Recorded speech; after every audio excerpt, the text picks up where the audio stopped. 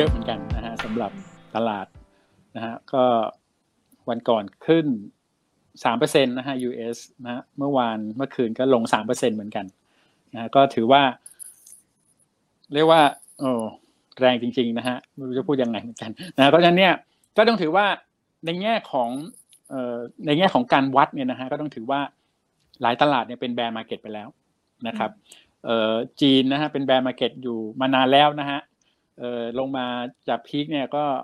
45% นะครับสำหรับเอเชียเนี่ยก็เป็นแบร์มาร์เก็ตไปแล้วเหมือนกันเอเชียเจแปนเนี่ยฮะลงมาจากพีคประมาณสัก 30% ได้นะฮะแล้วก็ NASDAQ นะฮะซึ่งมีความเป็นผู้นำจิตวิญญาณอยู่เหมือนกันเพราะว่าเทคโนโลยีสต็อกก็อยู่ที่นั่นเยอะนะฮะก็ตอนนี้อยู่ในแบร์ territory แล้วนะฮะก็คือลบลงมา 20% นะฮะเมื่อวันก่อนทำให้ดีใจนิดนึงนะฮะหลุดขึ้นมา 18% นะฮะลบ 18% มันลงมาอีกนะฮะก็อยู่ในแคมป์ที่เป็นแบร์มาร์เก็ตไปแล้วนะเพราะฉะนั้นเนี่ยก็ต้องบอกว่ามันก็จะมีความเรียกว่าค่อนข้างที่จะturbulence อยู่ค่อนข้างเยอะเหมือนกันคราวนี้เนี่ยเป็นคอนเซิร์นนะฮะในแง่ของเงินเฟ้อดอกเบี้ยนะฮะ interest rate แล้วก็ inflation นะฮะ 2I เนี่ยเป็นสิ่งที่ตลาดเนี่ยก็คอนเซิร์นอยู่ค่อนข้างมากเหมือนกันนะครับเพราะฉะนั้นเนี่ยเราก็ต้องเป็นปัจจัยหลักที่เราพิจารณานะฮะในการที่จะ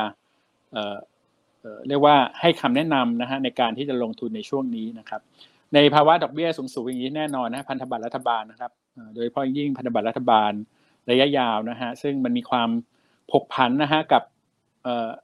ยิวนะฮะถ้ายิวขึ้นเนี่ยราคาพันธบัตรก็คือลงนะฮะเพราะฉะนั้นเนี่ยการลงทุนตราสารหนี้แน่นอนนะฮะก็ต้องลงในตราสารหนี้ที่ระยะสั้นๆนะครับเช่นเดียวกันนะฮะราคาหุ้นนะฮะก็จะมีความผกผันเหมือนกันนะฮะในแง่ของ PE ratio นะฮะในภาวะเช่นนี้นะฮะดอกเบี้ยขึ้นนะครับก็PE ratio เนี่ยก็อาจจะ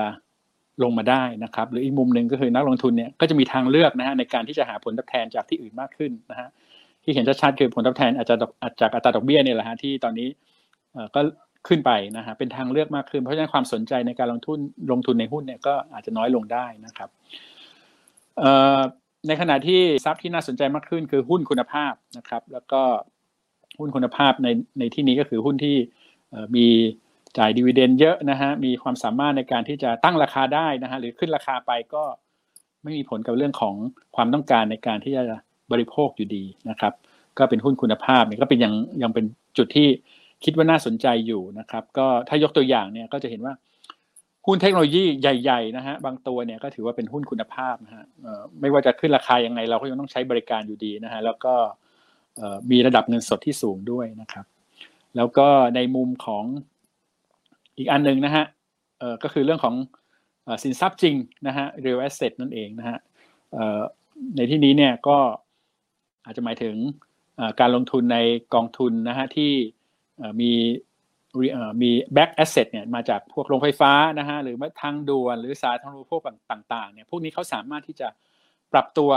นะฮะหรือว่าปรับราคาขึ้นตามเงินเฟ้อได้นะฮะตามสัญญาที่เขาทำกับภาครัฐไปนะเพราะฉะนั้นเนี่ยอันนี้ก็จะเป็นเรียกว่า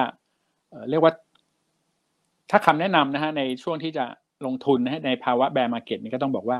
ไม่ต้องรีบนะฮะที่จะลงทุนนะครับเรียกว่าแบร์มาร์เก็ตเนี่ยปกติก็จะเรียกว่าใช้เวลานานแล้วก็มีความเทอร์บูเลนซ์ที่ค่อนข้างสูงนะครับแล้วก็ถ้าลงทุนเนี่ยก็อาจจะต้องเลือกในสินทรัพย์ที่อาจจะสอดคล้องกับภาวะเช่นนี้นะฮะสามารถที่จะต่อสู้กับภาวะเงินเฟ้อได้นะฮะต่อสู้กับดอกเบี้ยที่ขึ้นไปสูงๆได้นะครับสำหรับเราเนี่ยก็คือในที่ underweight นะฮะก็เป็น US นั่นเองนะฮะ US นะฮะด้วยความที่เขาเนี่ยขึ้นดอกเบี้ยค่อนข้างแรงนะเป็นประเทศที่ขึ้นดอกเบี้ยที่ค่อนข้างแรงแล้วก็valuation เนี่ยค่อนข้างที่จะอยู่ในเลเวลที่สูงนะฮะเพราะฉะนั้นเนี่ยก็เราก็ underweight ตรงนี้แล้วก็ถ้าจะแนะนำเนี่ยสำหรับ US ก็คงจะเป็นอย่างที่บอกเมื่อสักครู่นะฮะเทคตัวใหญ่ๆนะฮะหรือไม่ก็จะเป็นutilities นะอันที่เป็น real asset นะครับส่วนสำหรับยุโรปนะฮะก็ได้รับปัจจัยจากเรื่องเงินเฟ้อด้วยเหมือนกันนะฮะก็จากเรื่องของราคาพลังงานนะฮะที่เกิดปัญหาในรัสเซียยูเครนเนี่ยทำให้เงินเฟ้อเขาอาจจะขึ้นถึง 7% ได้ในปีนี้นะฮะเพราะฉะนั้นเนี่ยเงินเฟ้อยังเป็นปัจจัยที่เราให้ความสำคัญมากนะแล้วก็ทำให้ recommend ยุโรปเนี่ยเป็น underweight ไปนะฮะจีนเนี่ยเราให้ overweight นะฮะเราคิดว่าน่าสนใจที่จะลงทุนนะฮะด้วยเหตุผลที่ว่า ด้วย valuation ที่ลงมาเยอะขนาดนี้นะฮะหลายๆบริษัทเนี่ยค่าprice earning ratio นะฮะหลายๆบริษัทเนี่ย10ต้นๆเท่านั้นเองนะฮะเทียบกับ earning growth ที่เขายังสามารถทำได้ดีอยู่นะครับearning growth ก็อยู่ในระดับ double digit เช่นกันนะเพราะฉะนั้นเนี่ยต้องถือว่า valuation นี่ลงมาเกินกว่าที่ราคามูลค่าที่ควรจะเป็นของบริษัทนะฮะหลายๆบริษัทเลยนะฮะความเสี่ยงในเรื่องของ zero covid เนี่ยนะฮะก็แน่นอนฮะความเสี่ยงอันนี้มีอยู่นะครับแล้วก็policy อันนี้เนี่ยก็อาจจะทำให้เกิดเรียกว่าhiccup ขึ้นมานะฮะในแต่ละ region ได้ว่าจะต้องเรียกว่า close ในแง่ของแต่ละเมืองไปเนี่ยนะฮะแล้วก็มีปัญหากับเรื่องของการบริโภคนะครับแต่ว่าสิ่งที่มองในแง่บวกก็คือว่าในแง่ของนโยบายทางการเงินก็จะมีแนวโน้มที่จะผ่อนคลายนะฮะเพื่อที่จะรองรับกับเรื่องของเศรษฐกิจที่ชะลอตัวลงนะฮะเพราะฉะนั้นเนี่ยเราก็เลยมองว่าจีนนะฮะก็มีความที่จะน่าสนใจอยู่นะครับเช่นเดียวกับญี่ปุ่นนะฮะในมุมมองเดียวกันนะฮะเงินเฟ้อไม่ได้เป็นประเด็นนะฮะสำหรับทั้งญี่ปุ่นและจีนนะครับก็สามารถที่จะจีนเนี่ยสามารถจะควบคุมเงินเฟ้อได้นะฮะญี่ปุ่นก็เป็นประเทศที่เงินเฟ้อต่ำอยู่แล้วนะฮะเพราะฉะนั้นเนี่ยสองประเทศนี้เนี่ยเราให้เป็นโอเวอร์เวทนะสำหรับญี่ปุ่นและก็จีนด้วยมุมมองทางด้านของความน่าสนใจในเรื่องของ valuation นะฮะและผลกระทบจากเรื่องของเงินเฟ้อเนี่ยค่อนข้างจะน้อยในเอเชียเนี่ยต้องบอกว่าเอเชียเหนือนี่ได้รับผลกระทบเหมือนกันนะฮะจากเรื่องของเงินเฟ้อด้วยนะฮะเรื่องของสินค้าหรือว่าเขาเป็น import ในเรื่องของน้ำมันอยู่นะฮะแล้วก็เรื่องของ semiconductor นะฮะซึ่งในช่วงนี้อาจจะเป็นไซเคิลที่เป็นขาลงนะฮะสำหรับ semiconductor ในเรื่องของราคาหุ้นด้วยนะฮะทำให้เอเชียเหนือเนี่ยดูไม่น่าสนใจเท่านะฮะโดยภาพรวมในเอเชียเรา underweight นะฮะแต่ว่าถ้ามองในอาเซียนเนี่ยนะฮะก็ถือว่ายังน่าสนใจอยู่นะเพราะว่าหลายๆประเทศในอาเซียนนะฮะเป็น commodity exporter นะฮะไม่ว่าจะเป็นอินโดนีเซียนะฮะแล้วก็มาเลเซียด้วยนะฮะอีกอันหนึ่งก็คือในแง่ของไทยเรานะฮะก็ได้ประโยชน์นะฮะจากเรื่องของการกลับมาฟื้นตัวของนักท่องเที่ยวนะฮะก็ดูแลอาเซียนเนี่ยดูดีนะฮะในเอเชียนะครับเทียบกับเอเชียเหนือครับก็ทางเรานะฮะก็มีการแนะนำกองทุนเป็นรายไตรมาสอยู่แล้วนะฮะชื่อว่า B Select นะฮะก็ไตรมาสนี้เรามีการแนะนำ4กองทุนนะฮะก็เป็นการทยอยลงทุนนะฮะในภาวะเช่นนี้นะครับเพื่อสร้างผลตอบแทนในระยะยาวนะแต่ละกองทุนก็มีคุณสมบัติที่ต่างกันนะฮะเช่นเรื่องป้องกันเงินเฟ้อนะครับหรือเป็นหุ้นคุณภาพนะฮะหรือจะเป็นเรื่องของ valuation นะฮะเรื่องของธีมการลงทุนนะเพื่อให้เรียกว่ามีการกระจายความเสี่ยงมากขึ้นนะครับรวมถึงหาโอกาสนะเพื่อที่จะสร้างผลตอบแทนได้นะครับในระยะยาวนะฮะกองแรกก็จะเป็นกอง B Global Infra นะฮะซึ่งก็เป็นการลงทุนในreal asset นะฮะหรือสินทรัพย์จริงนะฮะที่สามารถปรับราคาตามภาวะเงินเฟ้อได้นะฮะก็ที่เรียนเมื่อสักครู่ไปนะฮะมันจะเป็นทางด่วนนะฮะโรงไฟฟ้านะครับซึ่ง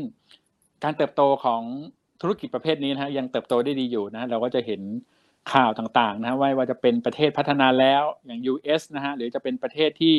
กำลังพัฒนานะฮะอย่างประเทศจีนนะฮะก็ยังหนุนที่จะให้มีการลงทุนในเรื่องของ infrastructure อยู่อย่างต่อเนื่องนะครับก็เพราะฉะนั้นเนี่ยในเซกเตอร์นี้เนี่ยนอกจากเรื่องของป้องกันเงินเฟ้อได้แล้วนะฮะก็ยังเรื่องของการเติบโตด้วยนะครับแล้วก็สามารถที่จะให้เงินปันผลได้ดีด้วยนะครับอันที่สองนะฮะก็จะเป็นB Innotech นะฮะซึ่งเราก็ยังมั่นใจนะฮะว่าหุ้นเทคโนโลยีเนี่ยเป็นธีมการลงทุนในระยะยาวอยู่นะฮะแล้วก็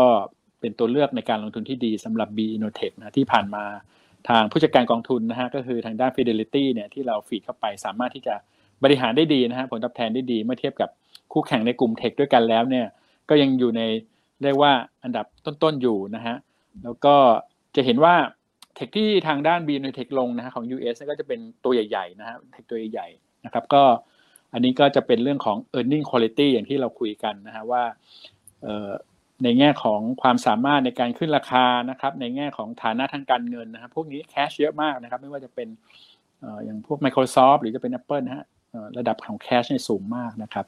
เพราะฉะนั้นเนี่ยก็มีความน่าสนใจในแง่ของเป็นความ quality ด้วยนะครับอันที่3นะก็คือจีนนะฮะจีนอย่างที่เรียนว่าอันนี้เนี่ยก็มีความกังวลกันเยอะอยู่พอสมควรนะฮะบีจีนในบีจีนก็คือกองที่ลงทุนในจีนของเราเนี่ยก็จีนก็มีความกังวลในแง่ของโอไมครอนนะฮะ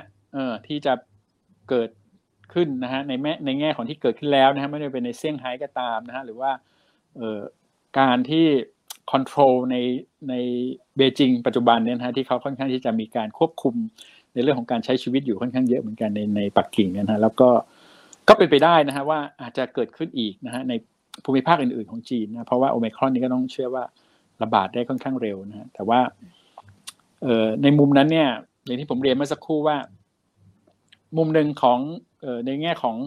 โอไมครอนเนี่ยมันก็ส่งผลกับเรื่องของการบริโภคของจีนนะว่าอาจจะต้องมีการปิดในบางเมืองนะฮะแล้วก็การบริโภคอาจจะดรอปลงไปแต่มุมอีกนึงก็คือว่าอีกมุมนึงนะฮะก็คือในแง่ของทางการนะก็ต้องมาเรียกว่าผ่อนคลายนโยบายทางการเงินนะฮะและการคลังด้วยนะฮะจะต้องมีการอัดฉีดเข้าไปนะฮะเพื่อที่จะให้เศรษฐกิจเนี่ยยืนอยู่ในระดับที่ทางรัฐบาลกลางเนี่ยอยากให้เป็นนะฮะระดับที่ 5% นะครับซึ่งถ้ามองในแง่ของการเติบโตแล้วเนี่ยจีนก็ยังเป็นประเทศที่เติบโตได้ดีอยู่นะมีเศรษฐกิจนะขนาดใหญ่นะแล้วก็คาดว่าจะแซง US ได้นะในปี2030เพราะฉะนั้นเราเชื่อว่าถึงแม้จะมีปัจจัยโอไมครอนที่รุมเร้านะฮะแต่ว่าในแง่ของเศรษฐกิจนะฮะก็ยังเติบโตได้ดีอยู่นะครับอาจจะชะลอตัวบ้างนะแต่ว่าสิ่งที่สำคัญก็คือเรื่อง valuation เนี่ยแหละฮะหลายๆบริษัทนี้เรามองเห็นแล้วว่าunder value จริงๆนะครับในแง่ของการเติบโตนะฮะที่โตได้ดีนะฮะ 10% กว่าแล้วก็ valuation ก็อยู่ 10% ต้นๆเช่นกันนี่ก็ถือว่ายังเรียกว่า valuation นี่น่าสนใจมากแล้วก็ความคาดหวังค่อนข้างต่ำด้วยสำหรับจีนนะครับแล้วก็กองสุดท้ายนะฮะกองที่เป็น thematic ระยะยาวจริงๆนะฮะคือเรื่องของBSIP นะฮะ BSIP นะฮะซึ่งลงทุนในเรื่องของพลังงานทางเลือกนะฮะในเรื่องแง่ของสงครามที่เกิดขึ้นนะฮะเราก็จะเห็นว่าทางยุโรปเนี่ยก็มีแผนออกมานะว่าจะต้องกระตุ้นให้มีการลงทุนในด้านพลังงานทางเลือกมากขึ้นนะมีแผนที่เรียกว่า Repower EU นะฮะเพื่อที่จะตั้งเป้าที่จะลดการพึ่งพาทางด้านพลังงานจากรัสเซียลงนะ 30% นะฮะในปี2030นี้นะครับซึ่ง Repower Europe หรือ EU เนี่ยนะก็จะมุ่งเน้นนะฮะในเรื่องของการลดการนำเข้านะฮะก๊าซของทางรัสเซียนะฮะแล้วก็อีกอันหนึ่งก็คือต้องลงทุนมากขึ้นในเรื่องของพลังงานทางเลือกนะซึ่งอันนี้เนี่ยเป็นเรียกว่าเป็นผลดีนะฮะกับบริษัทที่ผลิตนะฮะหรือว่าลงทุนนะฮะหรือว่าเป็นเทคโนโลยีเกี่ยวกับพลังงานทางเลือกนะฮะก็อันนี้เนี่ยครับก็ BSIP เนี่ยก็ตอบโจทย์อันนี้นะทั้งนี้ทั้งนั้นในพวกนี้นี่คือเราก็ต้องเรียกว่าทยอยนะฮะลงทุนแม้เป็นกองทุนที่เป็นตราสารทุนทั้งนั้นนะฮะในภาวะเช่นนี้นะ